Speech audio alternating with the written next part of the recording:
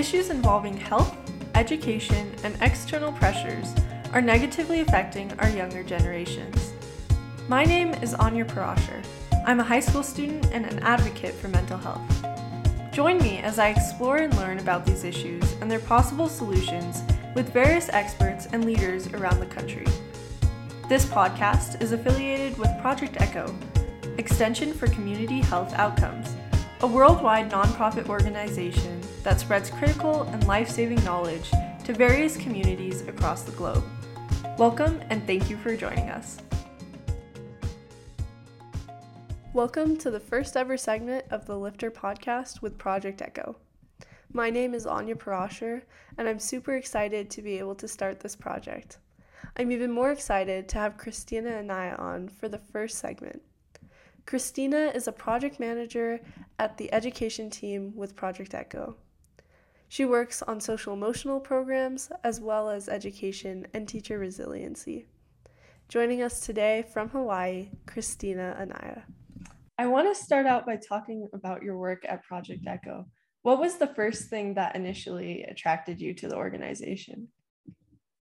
So the first time I had ever heard about Project ECHO, I was actually in my undergrad course or taking undergrad courses at UNM. I am an alumni from UNM. It's my alma mater, but I became really quickly passionate about community work and those positive impacts it has on the surrounding communities and within the state of New Mexico.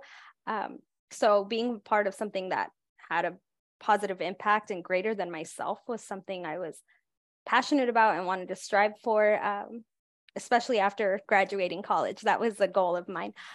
So when I came across it, I was actually searching through jobs, through UNM jobs, and I came across a job posting for Project ECHO and thought, Project ECHO, that sounds so cool. And I clicked on it. I remember reading the description, reading the mission and values, and they aligned so perfectly with my own at the time. And I remember applying, and I can't recall the exact job posting, but I remember just being like, I hope I get it. I hope I get it. And I never got a call back. But a few years later, working as a supervisor through WIC and as a nutrition educator, a year prior to that, I took some classes, or really courses that were mandated for us as educators to attend at Project ECHO, for Project ECHO virtually. So it kind of just fell into place. I remember thinking, hey, I know what this is. Like I've applied to them and it had been years, obviously. And one thing led to another, and I was able to actually, obviously, being given the opportunity to end up working with Project ECHO. But one of the things that really stood out to me that aligned so well, again, going back to those mission and values, they have 7 core values,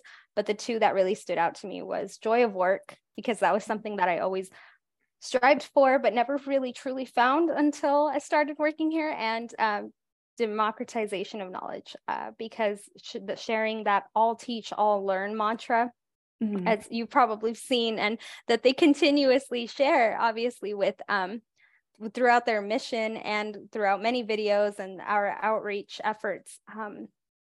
It's something that they embody, because our team, being on the education team, has at least taught me within this past year that you can truly democratize knowledge. Everyone has so many different skill sets, especially within our team. And I've learned so much from them, but they've also learned from me, and so on and so forth. But that very sense of teamwork, I think, is what really drove me towards this organization, that values-based organization such as Project ECHO. So I'm incredibly thankful to be in the position that I'm in with them. Yeah, no, that's so awesome. And I think also just spreading knowledge throughout, we have so many different programs and so many things going on at the same time. It's kind of impossible not to collect everything you learn. But exactly, yeah, that they really embody that all teach, all learn, that motto, their mantra, if you will.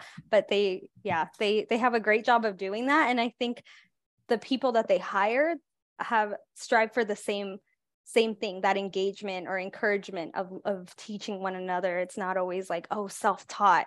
Yeah. You're getting to, you know, share that like wealth of knowledge. Everyone has, so again, like has learned so many different trades from previous careers, from avenues in life, and then coming here with Project Echo, they're able to share that with others and not almost be sort of that getting out of that gatekeeper mindset, which I think is important.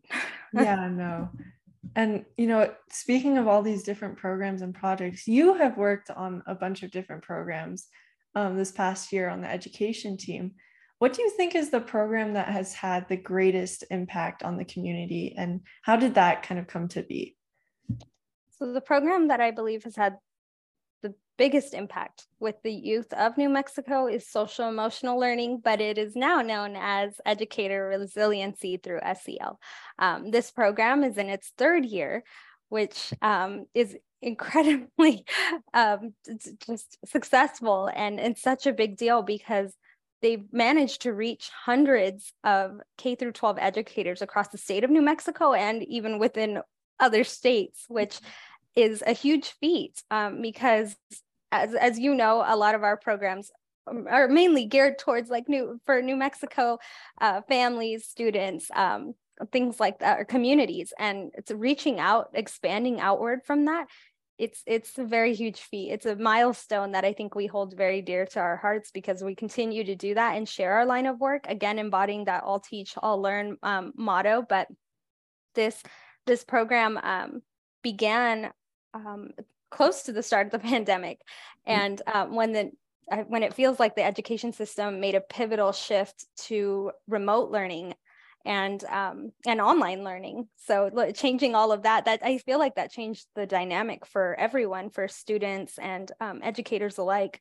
So this program being their main goal was to just really navigate and combat those variety of stressors of like fear, anxiety, loss that families and communities were going through during that time. And Leslie Kelly and Laurel Wyckoff being the first two main hub members, and they're still on today, but they are two of the few original SEL Hub members who have made this program extremely successful. And I think they continue to be those standing pillars for social and emotional learning.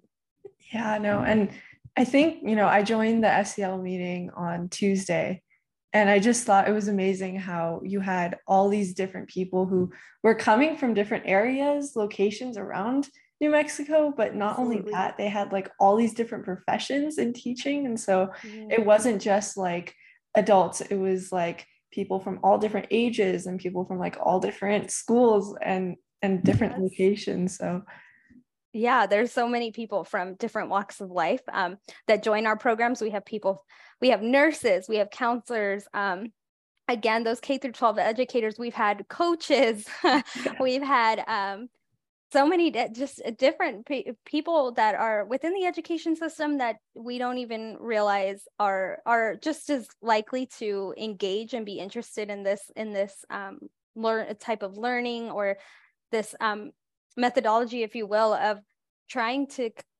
again combat these variety of stressors that many of us have dealt with and continue to deal with due to the pandemic, where I think social emotional learning has helped tremendously, and they're continuously creating more materials and resources to share with these educators. But as you said, it's nice to get that variety, that mix, just a melting pot of different types of careers, of different outlooks and perspectives from people from all walks of life on SEL and how they use it in their day-to-day lives. So it's nice to see that throughout the program. Yeah, and you know, it's great that you brought up the SEL program, because I was going to ask you, you know, you've been able to experience SEL and work with it a lot in the past year, but what role have you seen SEL play in the classroom and throughout the community? And how is it going to change the classroom environment over the next few years? So I feel that the SEL framework, when it originally started, goes back to Castle's 5 core competencies. I know that's changed now as well, but when it originated and they included this, Leslie was right on the forefront, or on the cusp, if you will, Leslie Kelly, of that core competency for social and emotional learning. And it stands for academics for social and emotional learning. But it's breaking those barriers of feeling of, again, those day-to-day stressors, creating resources, sharing resources, and creating a toolbox of like different methods to assist one another during a time where entire communities felt confused and uncertain of those challenges that they were facing. And I think that really was on the forefront. They had many studies done throughout the last 3 years, and they continue to do so. But one of the main ones that I think stood out to me, especially with social and emotional learning, was when they surveyed over, I believe, 3,000 young people between the ages of 13 and 19. And the study was done in 2020. And from those results, they realized 50% of students had reported being concerned about families' physical and mental health in this survey. And I think that speaks volumes, considering everything that we were going through during that time and continue to, I think, just kind of recovering from all of the trauma throughout the last few years. But studies have also shown that SEL increases academic performance, positive attitude, and those social behaviors. So I believe if we continue to incorporate SEL into our education systems, that there will be just tremendous, long-lasting positive effects within our communities. Yeah, and I think, we have seen a little bit of pushback, and it's kind of hard to see that. But when I look at like the Castle core competencies, for example, like self-management, self-awareness, social awareness, like they're all involved in the classroom. So I think that, absolutely, when we're teaching kids, like, how do we become better people and how do we become more aware of ourselves? Like, it really does. There's like a huge intersection between everything. So there is. It's all correlated. It's almost just, it goes hand in hand. I don't think we realized that until, of course, later on. But it was because I think social and emotional learning was a big component, but it became even more of a component in our school systems after the beginning of the pandemic, and everyone realized this is something that we really need to focus on and shift our focus on, because it's going to help us overcome a lot of those challenges. And I think it's done beautifully, at least within the last few years, and I think it's going to continue to do so. Yeah, no, and I just, I love the framework for it. I think that even joining the meeting on Tuesday was awesome, because you had all these people together who really wanted to and were really enthusiastic about it too. Yeah, absolutely. So, they're extremely passionate about their line of work and what they've contributed and even what they're learning. I think for all of these new, as I believe Leslie and Laurel have spoke to, is that they are changing it. They are changing frameworks, and they continue to do so annually. But I think that's great, because we're adapting with those changes. They're adapting with the shifts in our education system and what's going to positively impact our families and those communities. Yeah. I want to talk a little bit about New Mexico specifically. I know you're in Hawaii, but yeah, no, it's fine. I'm a former resident, so I'm all for it. Exactly. Right now, for child well-being, New Mexico is ranked. We've dropped from 49th to 50th, and then on top of that, in education, we're ranked 50th. So, what do you think is the challenge for families and students here, and even educators in the field? So, permission to speak candidly, because I as you've said, yes, I no longer reside in the state of New Mexico. However, I did live there for 14 years, and within that time frame, from between growing up in the education system to then working within the education system, I've learned a vast amount from those challenges that they have faced and are currently facing. And let me just begin by stating that the retention with K through 12 educators is not very high. A lot of that, though, I believe would have to do with the long hours dedicated, because they dedicate a majority of their personal time, money, and resources to this line of work. It just speaks volumes as to how passionate they are about education and those students and families within the community, which is why I believe they should get compensated similarly to our neighboring states. I think that if in doing so, we are valuing their expertise, their knowledge, and time that they endlessly provide for our students and those families. I think that if we did that shift, and again, this is just speaking on from my own personal background from working with these educators, having the pleasure of working with them, having the honor of working with them and speaking to them. I think that would have a pivotal shift. And also, I believe another challenge that we face is how greatly our curriculums within the education system vary across the state of New Mexico. And that goes with any state. Of course, we're not the only ones. But this could be in part due to the funding that we see and receive annually from, again, this could go all the way up to federal funding.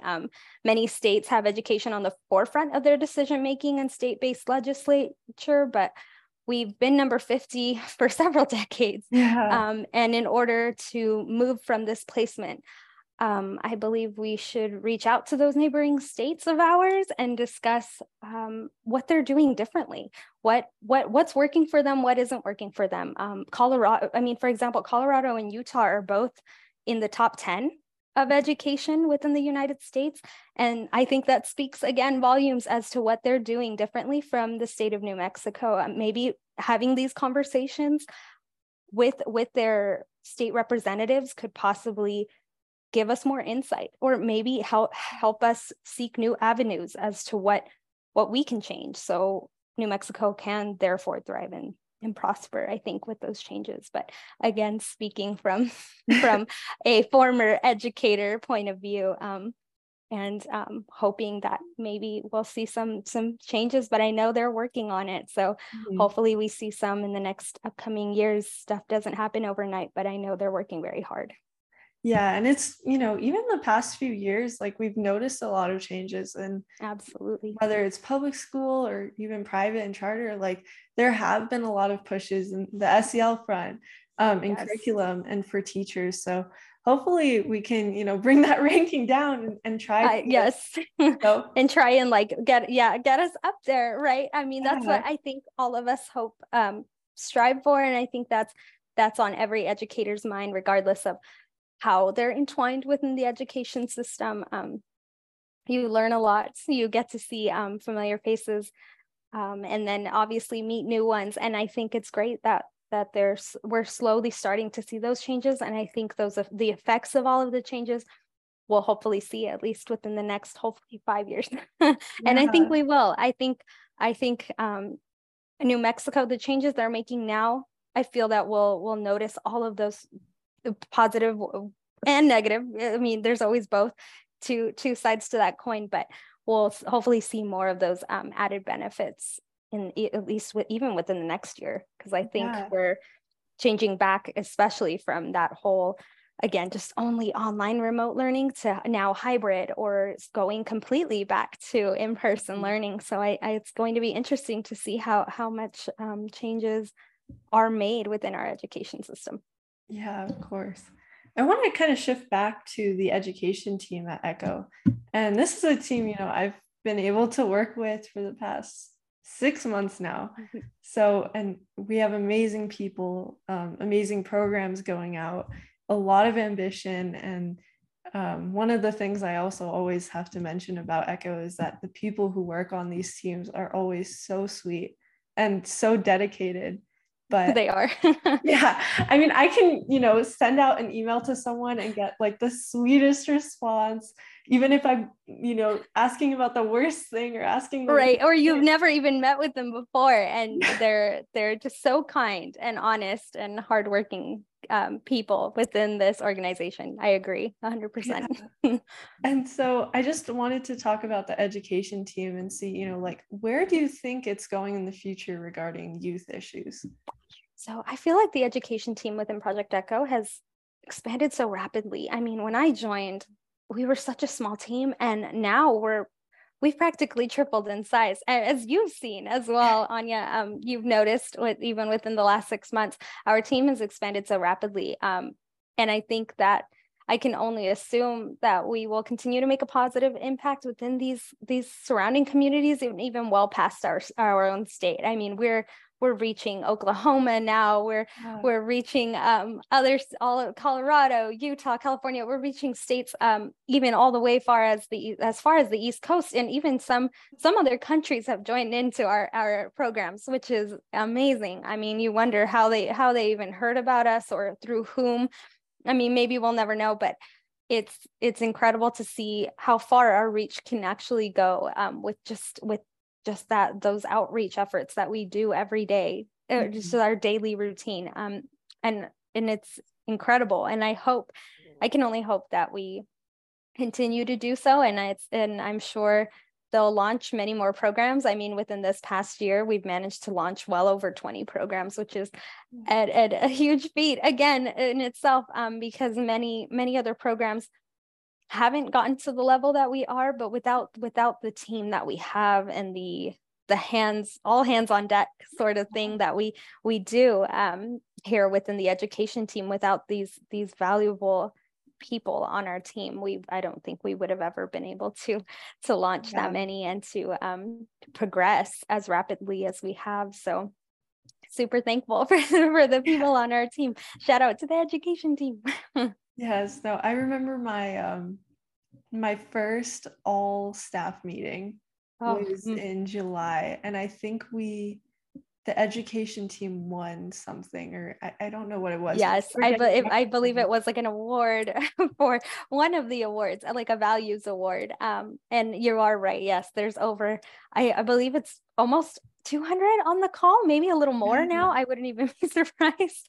Yes, I remember attending the same thing. And because all of us are now attending, as Anya said, those all staff meetings virtually, there's hundreds of us now. And that's something Project Echo didn't even have before either. I mean, when this is speaking outside of the education team, but Project Echo has expanded as well. They have over 300 employees now, and we don't even fit in our own building because of how many we are. And I think that's great. I mean, they're constantly hiring more, and because again, we're trying to reach that goal of touching 1 billion lives. I think we're going to reach sooner than I think anyone ever imagined. So it's going to be incredible to be a part of that here very soon, honestly. Yeah.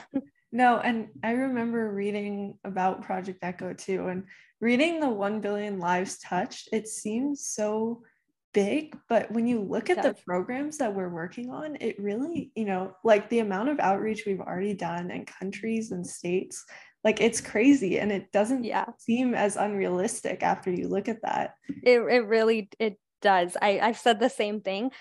Even within the past, even the year, even half a year, I thought, we're really that close. And I know Dr. Aurora has also spoke to this point as well, that we're actually getting closer than we realized in such a short amount of time. It was something, I believe originally the goal was by 2025, and I think we're probably going to reach that maybe even before the end of this year. We'll see. But it's the amount of countries that we're connected with now, and those super hubs that we have across the globe is incredible. That's something I've never even seen any other organization do. You hear about it all of the time, trying to reach so many lives before a certain deadline, and then you never really hear about it again, because it's normally a huge challenge. But I think because of the connections that Echo has made across the globe, worldwide, and it continues to do so every day, it's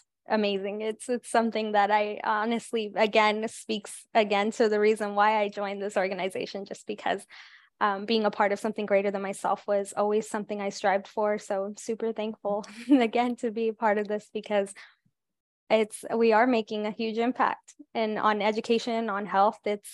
And those are the two things that affect all of our communities, regardless of where you live. No, that's so true. And I just, I want to wrap up, you being a former educator and being in the system as well, and now working with ECHO. What is the biggest piece of advice that you can give to educators and students who want to bring more of a focus on SEL to the classroom? I think those connections that we make within our New Mexico communities and families is vital to maintaining those healthy relationships between educators, students, families, and those who aren't maybe not at the forefront again of our education system, but have those effects, right? Counselors, other nursing staff, and anyone within an academic staff school has an impact on our students and family lives daily and even weekly, with how we interact with them. So that mental, physical, and emotional well-being should continue to be our focus, because without it, I feel that obviously the results would be a little severe. But I think in doing so and keeping that mental and physical, emotional well-being at the forefront will benefit hundreds of our families and students across the state of New Mexico. So I think if everyone just continues to do that, and we strive for that, and we continue to work on it daily within our schools and within our communities, I think we're going to see some really positive impacts and on graduating classes, on college students, and as we've already seen from different surveys, from the data they've collected within the last few years. But I feel that if we continue to do this, we're going to see some long-lasting effects and benefits. Yeah. And one of the things you mentioned earlier that I really love is that, and it's really hard to work with this, but with SEL, it's really hard to get evidence of things with schools. And a lot of times the effects, it takes a long time for a project to really settle in and have those benefits. But I think, over the past few years, especially moving online through the pandemic, we've still been able to see a lot of great change made. So we have, yeah, absolutely. I think with this program, and hopefully it continues to thrive and prosper as it has within the last 3 years. But if we continue to shift and adapt to the changes within our communities, and tailoring the way that we teach, the methods that we use to play to benefiting mental, physical, and emotional well-being with children from K through 12, even well beyond that, I think is a huge component of what our education system is all about. But I think just doing that and continuing to be a part of that movement, we're going to see a lot of great changes happening our way, hopefully within the next 6 months or a year. Well, knock on wood. Where's the wood? Yeah, right. Knock on wood. Yes. Hoping for the best. Yeah. And I'm sure, even these past 6 months for me, like I've already seen, and I haven't been as involved with the team as an intern, but I'll check on Slack sometimes on our education channel, and I'm just seeing like all these programs and all of these outreach and like all of the milestones that we've been able to hit. We're going global, we're doing all of these things. So I really think that, even throughout all the expansion, New Mexico being at the center is amazing, because this is a place where we need it so badly. Absolutely. So. I couldn't agree more. Starting here, right? Always starting. I think that's something I've held near and dear to my heart within the last few years, especially after graduating from college. I remember just thinking, I want to be a part of something that affects, something even well past where I'm living within the communities I'm in. But in order to do so, we definitely have to start from the bottom, right? From within our neighborhoods, our local communities, and expanding outward. And I think Project Echo has done an incredible job with that. And as we've seen, and they continue to do so. And with this, it's helped, again, we've helped families with hundreds of resources, with getting with education, with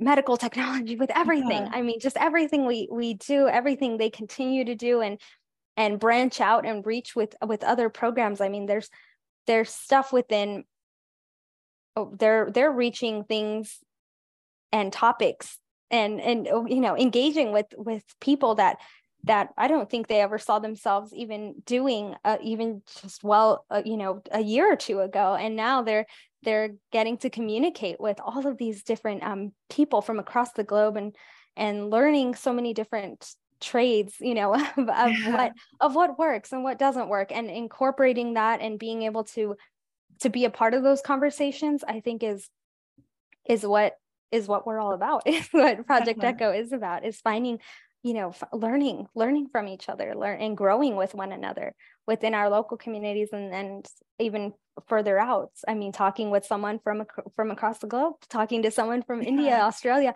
and any part of the world, and learning something new, trying their methods, and in our education system and in our medical practices, and because it works, or they've had positive outcomes, and continuing to do that, I think is a crucial part of how we're going to change and shape our future.